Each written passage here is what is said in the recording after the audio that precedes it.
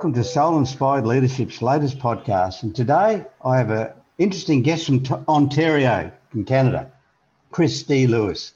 Now, Chris is a retired Commissioner of the Ontario Police Force, known as OPP, Canada's second largest police service.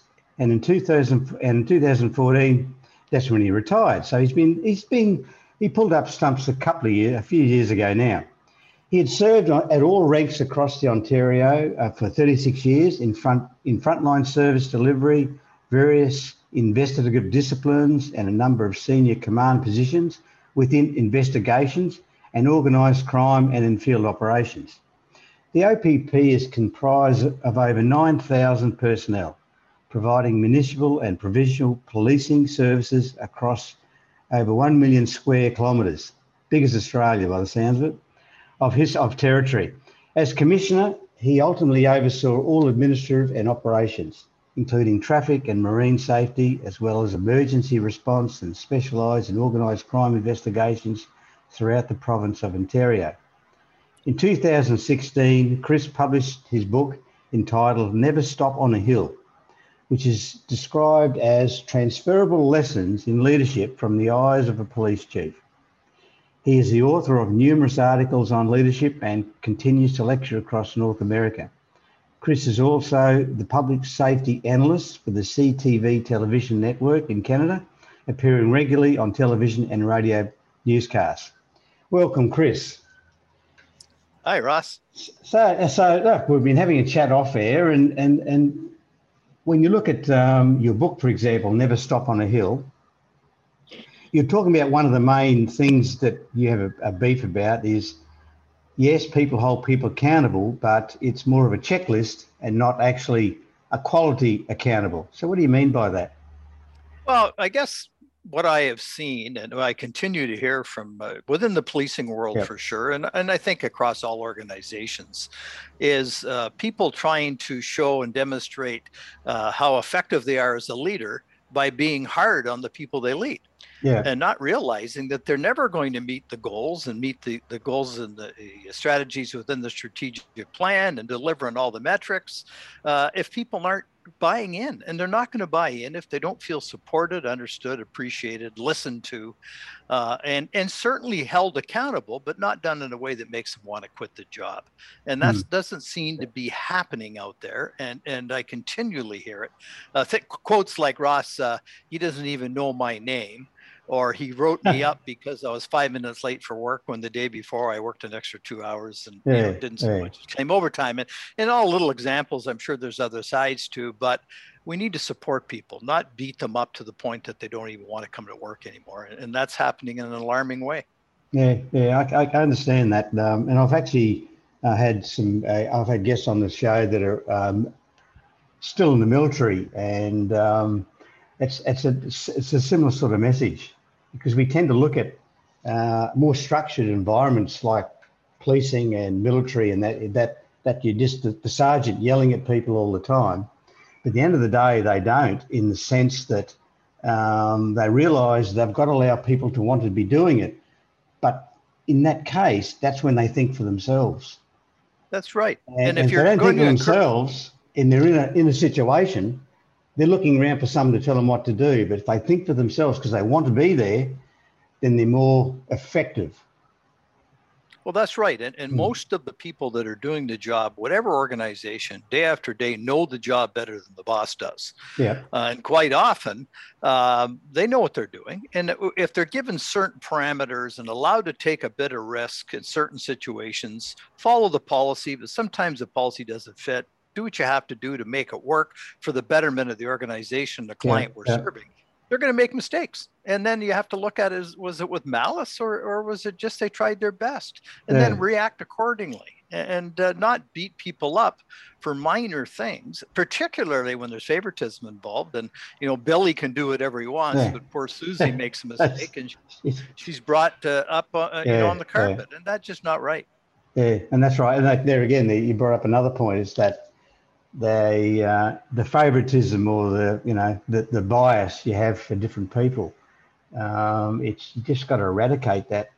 It's hard. People do have a lot of subconscious bias, but you've got to eradicate it to get the best out of everyone. For sure. And you and I probably worked for and led people that we didn't particularly like in terms of having them over for dinner or Yeah, having a drink and a cigar on the yeah, patio. But yeah, that doesn't mean they're not good employees that tried their best and deserve to be treated differently than the ones you happen to like and want to socialize with. yeah. So, and that's a sad reality out there. Some people Mm. can do nothing right, others can do nothing wrong, and that's not leadership. No, Leadership's giving everyone the same opportunities, treating them fairly, helping them yeah, succeed, and inspiring them to be their yeah, best. that's right. And it's often I've used to say on this show quite a bit that really you don't make judgments of people. That judgments are for a court, and not in leadership. You can assess people, yes, where they're challenged and where they need to improve, and the assessment's more how can I help them improve, or are they in the right job? That's an That's right. assessment, but not a judgment. Oh, they're no good. No, you never say that. That's their challenges. Are they in the right position? If they are, then how can I develop them to lower those challenges, et cetera, improve their competency? But, Well, that's right. And it's about knowing your people, knowing their that's strengths right. and weaknesses, knowing what makes them tick, knowing them on a personal level in terms of they're married, they have kids, they have a mother that's ill, Mm, they have a kid that's having just in trouble with the police or whatever the case may be, so yeah, that you can be there to support them and that's know right. that maybe they're not having a great day because of other issues but being there to say, hey, do you need anything? Can I help you in any way? And trying to inspire them to be their best. Now, we all work for people that we would do anything for, take a bullet That's for. right. And we all work for people that we'd rather probably put a bullet in. Yeah, that's right. And I saw it, I lived it, I experienced it. We both Mm, have. But we remember that. We remember those good leaders that were there for us and inspired us to come to work every day. And you wanted to see them every day when you walked in the door. that's And we right. remember those leaders that made us want to quit. And so, from that leadership perspective, people need to get the message that remember the good leaders and do what they did. Remember the bad so-called leaders and never do what they did. And you're Mm, going to be a better leader. Just that's right. with that simple little rule. That's right. That's right. Because sometimes if you're working for a bad leader, I was talking about this to someone just recently. It's not just a matter of just quitting the day after you've got this bad leader. The key is if I stay a bit longer, I may learn some of my best teachings I'll ever have by exactly what you're saying. What they do, I'll Yeah, just do the damn opposite. But you're learning, and you're learning the feeling of how badly they can make people feel and operate. So in learning very that, true. it becomes so much stronger in your own leadership not to be doing it that way, and because Exactly. all learnings are there. So don't run away from sometimes a bad teaching. Stay as long as you can to learn something. I mean, you don't have to stay 100 years. You'll learn it pretty damn quick with a bad leader. You sure do. Pretty much They in your tend to face. impact you more at an That's emotional right. level, and you It's don't forget yeah. that. And No, hell I no. worked for a guy years ago that was a terrible leader, and he treated everybody awfully. And the boss above him come in the office one day, and he said to me, "How are you getting along with?" And he pointed his head No. at the corporal's door, and I said, "He's a useless goof," Yeah. and I shouldn't have said that. And the staff sergeant stopped and looked at me and said, "He's not useless. He's a perfectly good bad example." He said, Yeah. watch everything that moron does and don't ever do any of it, and you'll be a success on this job. Yeah. And See, I that's took spot that on. to heart, and I've Yeah, that's carried a good that one. thought with me since. Yeah. That's exactly. That's a cracker. He's not useless. Perfectly Well, good that's bad example. yeah, perfectly good bad example. Yeah, I've had a couple of those. Yeah, but then that's a question I often ask people when I'm coaching them. Try to get them to sit and reflect. Given that people, you only remember your bosses how they made you feel, not what they made you think. And that the feelings come back. It's either a good feeling or it's a bad feeling. And then I just say, so what do you want them to be feeling if I go and ask them in 5 years about your leadership, about you as a person? What do you want them to be telling me? And they sit and think. And I've never really had anyone yet. I've had a couple that got a bit tempted, but when they really started to think about it deep down in their own, within their soul, it's always a positive, That's you good. know. That's great. But it Yeah. pops out of their head sometimes as a negative. Oh yeah, no, like that toughness. But then when they Yeah. start thinking about it, it reverts to something positive. So in deep down, we all want to be seen as in a positive light, not in a negative light. Because deep down they know that they can be a tyrant and they know it's not liked deep down. Yeah. But on the surface in their headspace, they think that's cool. It's an ego thing, right? But when they really get close, they go, oh, yeah, I think you're right. Yeah. Well, and the true leaders want to reflect on being better. They want to learn from what other people tell them. They encourage the feedback. You know, they want to understand what they could have done better themselves, because it's all about making other people better and having that impact and that influence and inspiration. So if you're not reflecting on that stuff, you're never going to be successful as a leader. That's right. That's right. So it's about reflecting on your leadership. And that's what the word is, leadership. You're leading people. You're not a leader of one. I mean, I rephrase that. Self-leadership, or leadership starts with self-leadership. So yes, you are a leader of one. It's how you treat yourself first and foremost, but you then concentrate and reflect on how am I getting the best out of those people. Now, if that's not a question that comes up in your wheelhouse, then you're not a leader. You're not a leader of people. Absolutely, Ross. And if you're not thinking when you communicate, how are they going to take this? What are their fears? What are they thinking? What are, you know, and subsequently judge your communication style and your words accordingly. That's like a communication strategist for a politician or for a company or for a media spokesperson. Yeah. What is the audience looking for here? You still want to be honest but you have to fashion your message to suit those that you can just say, hey, Bill, go do this right away for me, please. Versus, hey, Sally, come here for a sec. I need a hand with this. And if you could help me out, I'd appreciate it. And here's what I'd like you to do, because that's a different audience than Bill. And not all leaders are good at that. No, because like some of them, there again, it all comes from whatever ego things they have or in their own mindset is about even berating someone in front of others. Like leaders just think, oh, well, that just shows that I'm strong and that's good. And I often challenge them and say, so how much are you paying that person per hour? Oh, whatever it is, $300 or something. Well, I said, for the next 2 or 3 hours, they're going to sit there and stew and do absolutely nothing constructive. So you've just wasted $600, $900. So if you're doing that across, and not just that, the people who watch you berating that person, they're also not working because they're worried now, will I ever have that situation? Will I ever be picked on? Or they're feeling sorry for the person that you berated. So you've now just wasted several $1,000s for a 10-minute explosion. I said, I can't see the logic in that. So they don't think of those things. When you're not working, lost trust forever. Yeah, and you lost trust forever. So like it get your head out of the leadership, lead from the heart, when you start thinking those things because you're wanting to connect, all those things, and then you start having people who are effective actually earning what you're paying them per hour. Probably earning a lot more than what you're paying them because they're wanting to do it. They're highly more effective. Those people that would take a bullet for the true leaders out there because they built that trust. They have that belief that, hey, if I screw up, he's going to tell me. But he's going to do it in a way that's going to make me better because it's about me, not about making himself look good. It's about making me look good.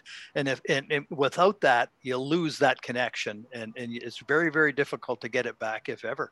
Oh yeah, you're right there, because losing trust. It takes a bit to gain, but it takes a second to lose. So, that's right. Yeah, and almost impossible to get back. That's like it's hard work to get back.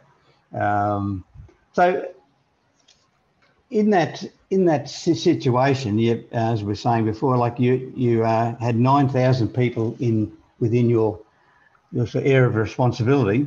How did you work on trickling down some of these, like what we're discussing now? I mean, you don't know 9,000 people's names, and well, you might know their names. I knew a lot of them, though. Yeah, I know, but that's the key. You make an effort. I made an effort. That's right. I'm lucky, too, that I'm good with names and faces, and that comes naturally to me. But I do make an effort, and I like to remember things about people. And so leading by example and creating that culture where the deputy commissioners knew they could come to me and say, we don't agree with this, or we'd have the dialogue before the decision was made, often, but sometimes not, and know that hey, what's wrong? What could I have done differently? And then, creating that thought process in them that trickles down to others. right down from the commissioner to the stenographer and the detachment in Northern Ontario. People feel like they have a say, and that they're part of the organization, part of the team, and that the boss wants to know what we think. And so that's a tough culture to create. And I undoubtedly failed in many fronts, but I certainly did my best to know people, make sure they know I know them, I appreciate them, and everybody in between us having that same mindset. Some would roll their eyes and say, oh, here he goes again. He's talking to the secretary because he used to work with her dad 30 years ago. She'll never forget that I went over and say, hey, how's your dad doing? I worked with him 30 years ago. Why not? Why wouldn't you do those things when those opportunities present themselves? That's right. Yeah, there's a very good leader. I didn't work for, but I know people who did, and he was a CEO of a very large company, global company, and he used to do this, the little 1%ers, as I say. Good leaders do the 1%ers, things that you don't have to do, just like going over and talking to Mary about her father. Simple little things that whenever he engaged with someone, he'd stop for a minute as soon as he got out of the office or a bit of quiet time, and he'd write a note. He'd write himself notes. Otherwise he couldn't remember all these things. Any little thing he engaged with, he'd go back and dictate a note or write a note, and he had pages of them, where they were, all that. So when he went back there, he'd go back in 2 years' time and ask them a question about something they conversed on 2 years ago. That's neat. And people used to love it. And that's what they did. They would go into, as they say in Australia, go into bat for you, right? So they'll do anything for you. Take a bullet, as you're saying, right? Because those little 1%ers make a massive difference. It just shows that you're interested in people. That's right. And you remember, that we had a cleaning lady, to use that term, janitor, in one of our buildings, and her husband worked for us as well. And their kid was a uniformed officer. They were civilians, the parents. And if I saw her in the hallway and said, hey, how's that your son doing over whatever detachment, she just would beam with pride that the commissioner would talk to her, because no one else would, and ask about her son. Yeah, and he knows about his son. And it's not rocket science, and I think of people I dealt with over the years, very high ranking in government, even say, how you doing? You get back to Sault Ste. Marie, your hometown, lately, because they remembered that little piece. Yeah. And even as a 60-year-old man, that would make me feel good that they actually thought enough of me to take the time, look me in the eye, ask about my parents, and remember where I'm from. Yeah. So there's a real lesson in that on a broad scale. And that's there again, it's the 1%ers that you do. So just one last question, so we're probably running out of time. So when you're saying that you're connecting with people as much as you can, when you're looking at your own team, how did you roll out the leadership? Because you're saying, you've got people at the bottom, so you might be talking to the janitor. You're talking to the, I guess, people around you. What about the massive middle management? How did you connect with them? What was your plan? Huge communication strategy, and it was 99% of most of my days. I'd sign documents and crap at night because I wanted to be talking to people during the day, whether it was video conferences, whether it was detachment visits. And we had 165 detachments across Ontario, a big piece of geography, whether it was putting out memos, sending out broad emails, every way that I could to communicate so people would know what's going on, attending training sessions, going in to say a few words, get questions from the groups. I'd speak on leadership at all the different levels of the organization when there was training courses on senior management, right down to junior NCOs. With my vision on leadership, I'd write articles and sent them out. And I loved doing it. It's really who I am as a person. That's the part of the job that I loved. And it helped. It really helped. Once again, I didn't get it right all the time. Nobody does, but I certainly tried my best. And I think it made a big difference. Well, there again, you're on the money. You tried your best and you weren't perfect. That's a good sign of a good leader at the end of the day, because when you think you're 100% perfect, then I challenge you I'll challenge that person on their leadership prowess, because it's all in the mind. Because some of them really truly think they do know it all. It's never perfect, because in your 9,000 people, there'd be people leading other teams that you'd probably want to strangle. So you can't control all that. Over time, you might weed them out over time, or get them to move get them to move to your way of thinking, but it takes time when you've got that sort of volume of people. Yes, you That's can right. get your direct reports to, operating the way you want a bit quicker than the person who's about 5 layers down in the middle far corner of Ontario. It's a bit more That's difficult. right. But all you can do is just keep working on it and keep telling That's right. people to reach out, if nothing else, if they understand They your knew mindset. Yeah. That's right. They knew my expectations, from the supervisory leadership position across the organization. If they didn't do it, then hopefully those above them would keep them accountable and try and make them better and help to, and so somewhere in the middle, lots of things happen. None of us will ever know. Yeah, but I think generally speaking, the will became very apparent right across the board. And that's the key. That's the key. Look, well, Chris, it's been great having a chat today. You too, Ross. The Wednesday evening for you, Thursday morning for me. So I thank you. It was once great. again. I'm really glad we got to talk. I see you on Twitter all the time. We talk back and forth on occasion, but face to face and actually hearing your voice has been great. I enjoyed talking to you very much. And look, thanks for the listeners out there for listening to our podcast, and please be welcome to join us for another one. Anytime. I'm always available. Thank you. Thank you, Russ.